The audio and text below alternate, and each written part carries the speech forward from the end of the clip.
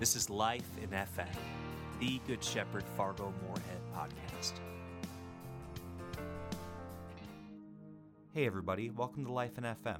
I'm Pastor Taylor Wilson, your host, and I'm excited to kick off this new season of Lent here at Good Shepherd. Now, in addition to our normal sermons on our new series called The Walk, I'm also going to be welcoming in some guests here for the podcast, sharing about faith practices and other things that are important to our spiritual lives that'll help grow us closer to God in this season. Subscribe to this podcast, share it with your friends and family, and know that we're grateful to be the church with you wherever you're at. This is Life in FM. Hey everybody, this is Pastor Taylor, and today I have Deacon Julie with me. Hello. I'm also your wife.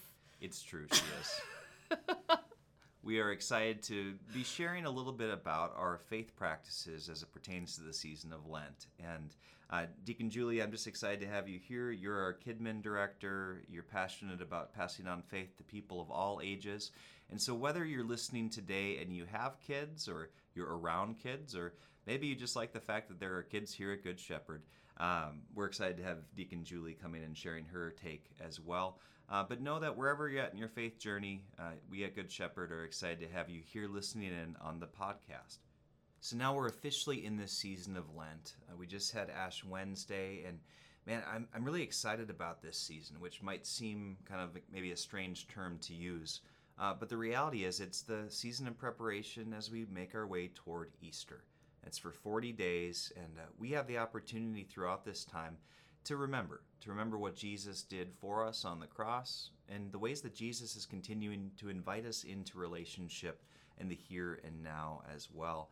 And throughout this time, it's honestly a time of preparation. So Deacon Julie, I'm wondering, what's your take on our prep for Easter? Yeah, well, I think a lot of times people will give up something during Lent, and it's kind of become this popular thing. Often I feel like people will give up social media or some form of social media, or give up a food, or chocolate or dessert or something, and really all of that is the intention is that instead of focusing on social media, that you would take that time and spend that time with God, growing closer to God during this season, and sacrificing something in a sense to show, like you said, the sacrifice that Jesus made for us. We, as our family, have taken on some faith practices. So instead of giving something up, really just taking something on during this season. And should we share some of the things that we do, but then just give folks some ideas for other faith practices that you could take on as you make your way towards Easter. One of the things that we don't do at our house is giving up chocolate or cookies. Partly because our daughter is now a Girl Scout, and we have so many boxes of cookies at our house right now. So that's not something we're going to give up. And maybe that is something in the past where you've been like, oh yeah, well, I'll give up chocolate, or maybe I'll give up drinking alcohol or pop or something else. And there can actually be some good stuff within that, because if we are struggling with addiction, if we are struggling with consumption issues, maybe overeating or those types of things. Like, I know that I'm a stress eater from time to time, so maybe giving up food that would be considered junk food could actually be a good thing. But we want to challenge you a little bit to reconsider not just giving up those types of things because it may be easy, but thinking about the things that are actually going to draw you in closer with your relationship with God. So, Deacon Julie, what are some of the things we do? One of the things that has become, we'll say, a tradition or a ritual at our house is that at Christmas we love to hang up all of the Christmas cards that we get from family and friends. And so we have our wall in our kitchen is full of those cards. And I love to see them, but we keep them up. They're still up. They sure are. So we throughout the days of Lent, we each day will take one of those cards down and we'll say a special prayer for those people. Oftentimes our girls will know who they are. So we'll share, a memory or a fun memory with them. If they don't, we'll tell them stories of that family or that household, and then say a special prayer. Some years, if we're on our game, we'll have a postcard ready or a card to write them a note letting them know that we have prayed for them. But I think that is something that our girls look forward to, and if we forget about it one day, they remind us we haven't prayed for someone today. But that's a fun, tangible way, especially with young kids. If you don't have Christmas cards on the wall like we do, other years we've just taken slips of paper. And if you write the names of different loved ones and put them in a basket or an envelope and take out a piece of paper every day, that's another idea on that same line. The nice thing with this, too, is it's not just about our faith formation or drawing us closer to Jesus.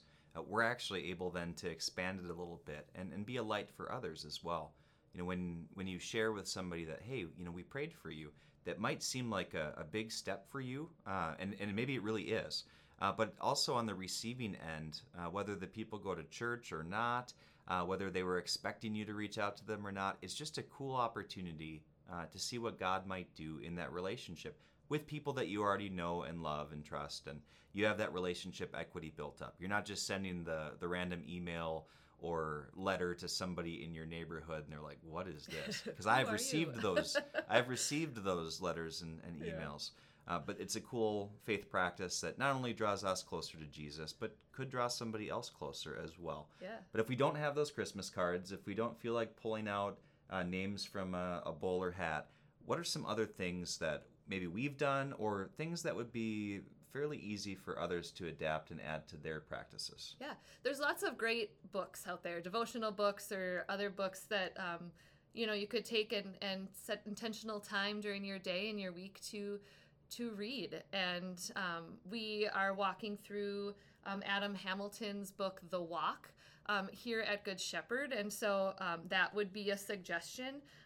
And there will be some GS Connect groups, some small groups meeting in person and on Zoom that you could join that will help with that discussion. But find a book or devotion. Reach out to one of the pastors if you want ideas for books. But take on that practice and see if that time will help you to grow, to be challenged, to think in different ways. We also, another thing, I know we're like still in the thick of winter, but to take on a walk challenge that if you were to walk 2 miles a day over 40 days would be 80 miles, which is approximately the distance from Nazareth, where Jesus spent a lot of his life and childhood, to Jerusalem, where he will die on the cross. And so that 80 miles, if you were to walk about 2 miles a day, I know our sidewalks would be terrible to try to walk 2 miles a day. But take that time. During that time, pray. Just talk to God. I don't think we spend enough time just in silence and spending time in God's presence too. So that would be another challenge. It's been pretty cool as well. We have a beautiful building here, lots of space. We have our gym. We've got long hallways. We have folks both from our church and broader community that come and walk the halls here, sometimes daily, which is actually a really cool thing. Because for us, again, faith can sometimes be maybe boiled down to what we do during the week. And for some, that might just be once a week coming and being in worship. But faith is actually much bigger than that, and God is much bigger than just a building or place. And so being able to do that walk for some of these folks has been really instrumental to their faith.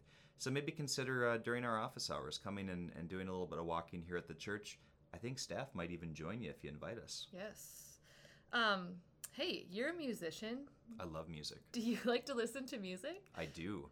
And so one of the challenges that we also have done is by listening to Christian music while we're driving or while we're creating our meals for dinner. At our house, we always have Christian music on. And I love hearing my 4-year-old and my 7-year-old reciting back important parts of the song lyrics that they have memorized now.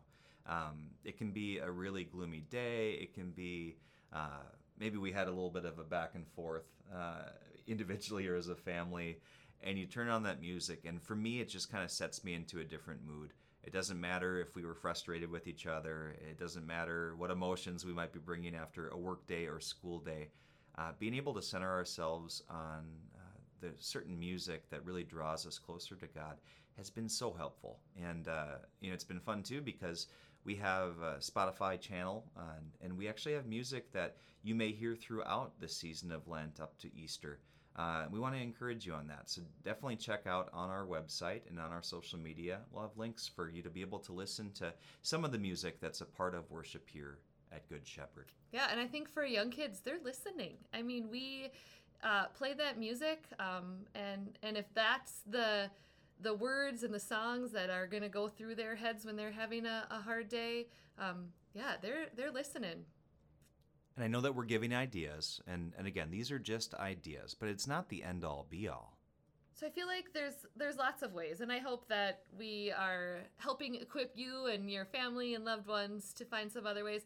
Another idea, if you love to journal or to draw, would be to every night or every morning spend some time journaling, creating a gratitude journal. Where have you seen God today? I think that sometimes we go through the day and it kind of goes on autopilot, and so just to stop and see where you saw God in the good times and maybe the hard times too, that God is with you, and then to look back at that at the end of Lent to see where God has shown up in your life could be really beautiful.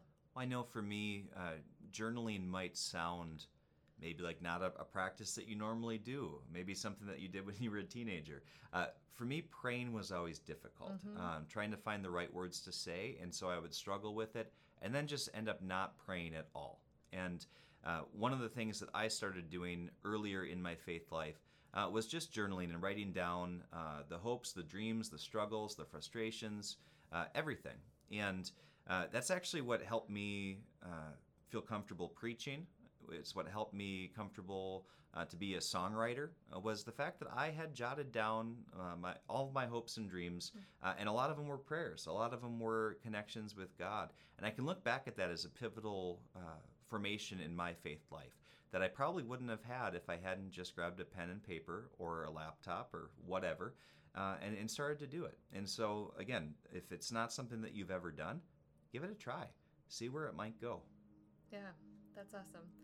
Well, I think you said at the beginning that we, as Good Shepherd, want to encourage you on this journey, and we hope that there are some ideas here that will maybe spark your interest and that will be powerful tools for you throughout this season. And we hope that you'll stay connected through worship. We got lots of fun worship opportunities, and that you'll find some ways to get involved. And we would love to hear from you what your faith practices are this year. But hey, this was fun. This was a good time. We're going to have other guests coming and joining us throughout this season of Lent.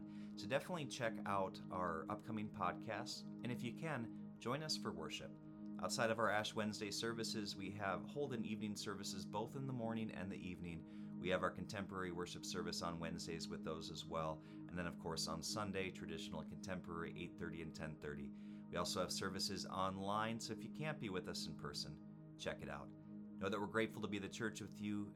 Thanks so much for joining us on the podcast. This is Life in FM.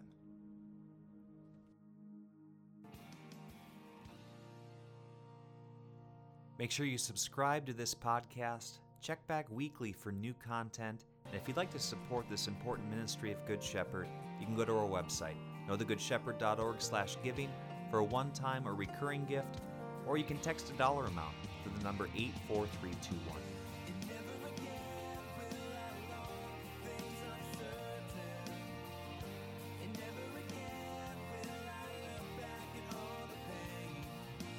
Thanks for being a part of the community here at Good Shepherd. This is Life in FM.